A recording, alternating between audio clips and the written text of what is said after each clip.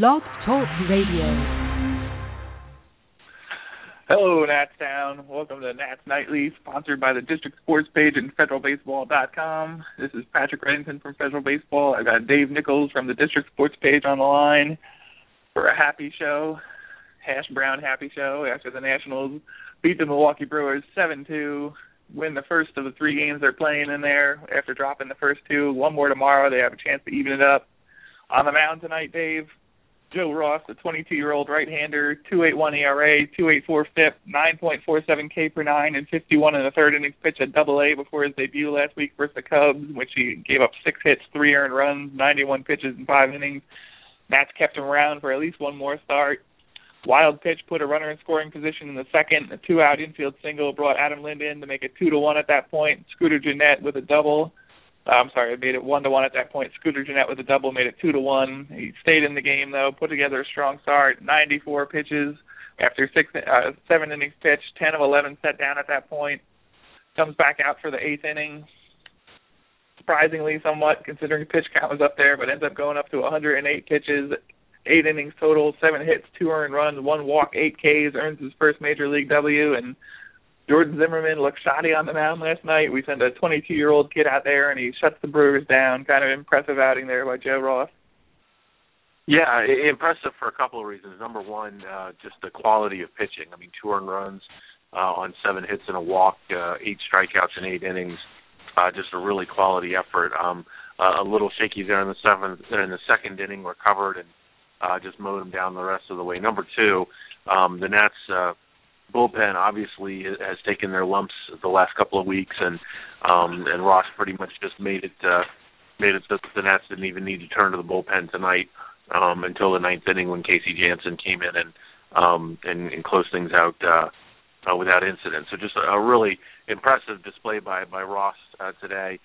He's been pretty good in both his starts. Kind of wore down late in the last one, which it's certainly to be expected in your Major League debut. I'm sure you've got a lot of adrenaline going, and once that adrenaline kind of dissipates, you kind of run out of gas pretty quickly. But he certainly did not today. I mean, he had as much juice in the 7th and 8th inning as he did in the 1st and 2nd inning. So just a tremendous outing for him, and his success, might give the Nats a couple of options once Doug Fister returns from the disabled list next week, so we'll have to see how the Nats play it when they have to make those decisions. Yes, you jumped ahead on my question there. My next one, I was going to do an impression of Backstrom from the recently canceled Fox show as well, and say that I'm the Nationals. I have Joe Ross coming off a big start, Doug Fister on his way back. I have some needs in the bullpen. Do you keep Joe Ross around, possibly move Tanner Roark back into the bullpen where he started the season, considering how well Ross is doing and how big a need there is in the bullpen at this time?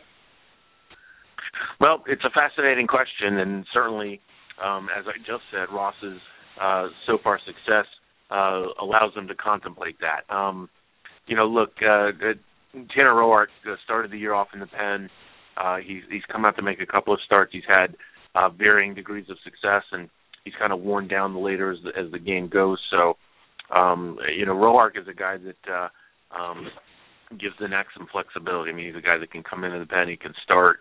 I think you really got to look at the overall big picture and kind of decide what's right right now and what's right for these players in the long term. So, like I said, it's a fascinating question.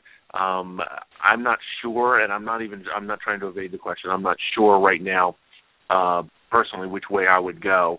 My initial thought is that with the addition of David Carpenter, they'll probably leave Roark in the rotation and send Ross back down. But stranger things have happened. I mean, they could certainly decide to keep Ross in the rotation and put Roark back in the pen and strengthen the pen that way. So we'll just have to see how they play it. That this is all taking for granted that Fister is ready to come off the disabled list at the beginning of next week. Yeah, I agree. You have to get Fister back up there first before you have to make any decisions. But Joe Ross definitely gave him something to think about with today's outing. Looked in control on the mound all day, made a few nice defensive plays as well. So he's in the game and really put together an impressive start and deserved a win. On the mound for the Brewers, Jimmy Nelson, 3-6, 4.05 ERA, 4.51 FIP, 9.35 K per nine. 230, 311, 336 line overall, 208, 267, 425 in Miller Park so far this season. Sinker balling right-hander, has a knuckle curveball that he was throwing, really nice breaking ball when he was able to throw it for a strike today. Was a top prospect in the Brewers system, pitching prospect at least going into the 2014 campaign. But back-to-back singles in the first. Harper drives in Rendon for a 1-0 lead there. Escobar 2 for 2 after a 2-run home run in the third, puts the Nationals up 3-2. They go up 5-2 later in the game on a blast by Ramos. Not the best outing here from Jimmy Nelson. It was my first look at him. Probably not him at his best today. 5 innings pitched, 10 hits, 7 runs, 2 walks, both of which were followed by home runs, just to compound the free passes there. 3 Ks on the day. Ends up throwing 89 pitches in 5 innings. Not at his best, I think we could safely say. No, definitely not. Nelson's got some talent. He didn't really exhibit it today. You mentioned he's a sinker baller. As with the Nets, sinker ballers, you need to keep the ball down, pitch in the bottom half of the zone and let the ball drop out. He wasn't doing that today. He was leaving the ball very hittable in the middle third of the play. The Nats were able to take advantage of it, shockingly. It seems like the Nats haven't scored more than 3 runs, since the middle of May, and they were able to get solid wood on the ball today. You mentioned the home runs following bases on balls. It's nice to see them punishing the opposing pitcher for their mistakes. And it's amazing how easy it is to score runs when the middle of your order is getting on base. The Nats 3, 4, 5 hitters all had multi-hit days. Escobar with 2 hits, Harper with 3, Wilson Ramos with 2. So you get good production from the middle of your order. It's a lot easier to score runs, and the Nats saw that today. Yeah, the 7 for 13 day from the middle of your order certainly helps. And the big surprise of the day, I'd say, for Espinosa, Danny Espinosa gets put at first base. Matt Williams said there's been talk about him going out in left, working out in left so far this season, but Williams said he wanted Michael A. Taylor out in left for the best defensive outfield, but still wanted Espinosa's bat in the lineup, so they put him at first today. He's now played second, short, third, left, and first base, becoming that super utility guy we were joking about earlier this week, but it seems like that's what the Nationals are going to do with him. If he can play all these positions, why not use him there and take advantage of the way he's hitting right now to keep him in the lineup every day? Yeah, it's pretty incredible that the Nets are going out of their way to get a 253 hitter in the batting order. Not to take anything away from Espinosa, because he has provided some decent pop. His on-base percentage is pretty good despite the low batting average. But yeah, all this effort to get a guy that's hitting 253 into the batting order is really kind of impressive. I mean, in the grand scheme of things, having Espinosa comfortable playing just about any position on the field helps the Nats, because they've had so many injuries in so many different places that it's good to have a guy that can fill into these spots. That can actually provide a little bit of offense. I mean, in the past, the Nats have filled this spot with guys like Steve Lombardozzi and Kevin Franzen, guys that just can't hit a lick. So having a guy with Espinosa who at least has 8 home runs this season in that super utility position is a good thing. Now, is it a good thing that they're going out of the way to get Espinosa so many at bats? Hard to say, but I think this Nats team is better off.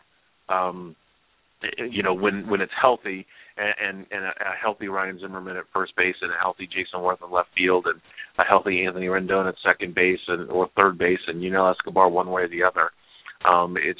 It's amazing that there's so much hand wringing and hair pulling and teeth gnashing around Nats town, when the Nats still haven't put their best lineup on the field once this season. At any time during the year, one of their guys that they, quote unquote, their guys, one of their starting players, hasn't been in the position that they're supposed to be. I mean, Anthony Rendon, missed the first 51 games of the season, and Jason Worth has been out, and Ryan Zimmerman has been out, and Denard Span has been out, and et cetera, et cetera, et cetera, et cetera. So, if and when this Nats team finally gets fully healthy, I think then you'll be able to judge it. I don't think anybody can judge what the Nats are now, because we haven't seen the Nats yet. Nationals have shown no sign they're going to consider this, and after their last couple of seasons it's hard to justify sitting Ian Desmond down, but he's really struggling at the plate the last 2 days. 0 for 8 with 7 Ks in the last 2 games. He's switching bats, I noticed, when he's coming up in different at-bats. He comes up with a black bat one time, a blonde wood one the next time up, trying to do anything he can to get going at the plate there. I doubt they're going to do this. I don't think Matt Williams is the kind of guy who's going to sit Ian Desmond, but when everyone's back and healthy, if he's still sitting the way he does, do you give it any consideration if he hasn't picked it up by then? A 230 average after going 0 for 4 with 3 Ks today? Well, unfortunately, the quote-unquote when everybody's healthy is still a very long way. If that ever happened. Yeah, we have no idea how long Ryan Zimmerman's going to be out. Jason Worth's going to be out till at least August, so I think this is something that the Nats have to consider before everybody's healthy. If you really want to keep Espinosa's bat in the lineup, maybe the best place to put it is where he's best defensively, to be completely honest, and that's at the shortstop position. I mean, Desmond, let's face it, has been terrible, and he's getting worse, so he's not getting better. He's striking out at an alarming rate the last week. Today's at-bats, he just looked terrible. The last strikeout that he had, swung at 3 balls in the dirt. I mean, they weren't even close to being strikes.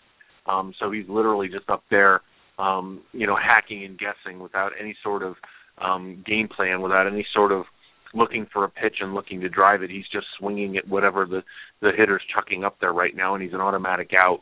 And frankly, he's hurting the team.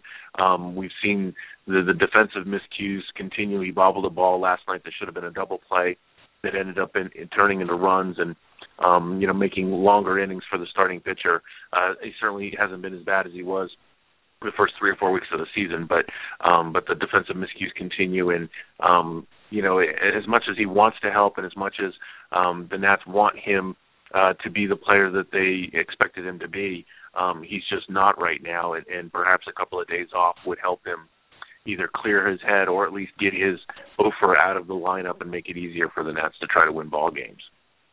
Yeah, we've both watched his entire career, seen him turn things around. Once the weather heats up, he starts to heat up at the plate too, but there are no signs of it. You keep on waiting for that one game where you see him kind of get locked in there and start to turn things around, but so far we haven't seen it from Ian Desmond, and as you mentioned, the last 2 days just looks completely lost. 7 Ks and 8 at-bats, just insufferable. That's not doing anything to help the lineup. He's not getting on base at all, and it's tough to watch at times. You hope he turns it around at some point, but on the other side of the spectrum, you have Bryce Harper. His walk in the 5th was his 52nd versus 51 Ks so far this season. Not many people in the major leagues do that.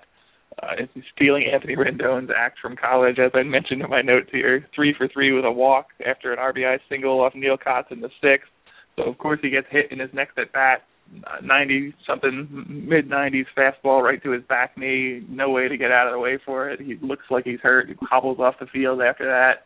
No intention on the part of Neil Kotz there, but he nailed him with that pitch in the knee, and something you really don't want to see the way Bryce Harper's going and the way the Nationals are dealing with injuries right now. No, you don't, and that's going to hurt either way. It looked like it got him just above the knee, so it didn't actually get him on the kneecap or the hard part of the knee there. But either way, that's going to really hurt. I mean, that's a soft spot there, so it wouldn't shock me to see him out of the lineup tomorrow and give it a day off. But especially since since it's an early game. But let's just keep our fingers crossed. I mean, the reports coming out on Twitter post game. Harper said it hurts pretty bad. 95 to the knee don't feel very good, man. I can't imagine it does. So, let's hope for the best that it's just a soft tissue, and get him a day off of it, and he'll be able to get right back in the lineup. Before we wrap up for the night, as far as I can tell, Trey Turner signed with the San Diego Padres on the 13th last year, 13th of June, so he should be eligible to be shipped as a player to be named later in the trade that also brought Joe Ross over to the Nationals this winter. Could have what will basically be the top infield prospect in the organization coming over. So far this season, 323, 387, 475 lines, 13 doubles, 3 triples, 5 home runs in 57 games, 258 plate appearances at Double-A in the Padres system. I'm assuming he's probably going to start at Double-A when he gets over here. He'll make a nice middle infield combo with Wilmer Difo, who has moved up there. I think that's not a coincidence that he's at Double-A when this is about to start happening. So what do you think about them adding Trey Turner tomorrow or as soon as they can in the next few days? Yeah, I looked at Trey Turner's stats the other day and just brought a smile to my face. I mean, you like to see a guy that's making contact, that's getting on base, that has good on-base skills, that's got a little bit of pop. By all accounts, he's a quality defensive player, and that ought to be real fun for Harrisburg fans to see Difo and Turner playing together in the middle of the infield.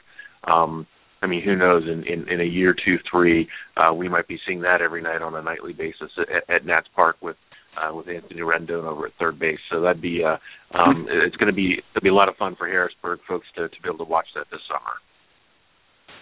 Got the series finale tomorrow, 2:10 p.m. out of in the East, at least, out of Miller Park. Max Scherzer versus Taylor Youngman in the series finale. Nationals 32-30 after they win today. 7-2 final. Congrats to Joe Ross on his first major league win. Nats Nightly, sponsored by the District Sports page and federalbaseball.com. We'll talk to you after tomorrow's game, Dave. Sounds good. Have a good night. Doghouse says go Nats.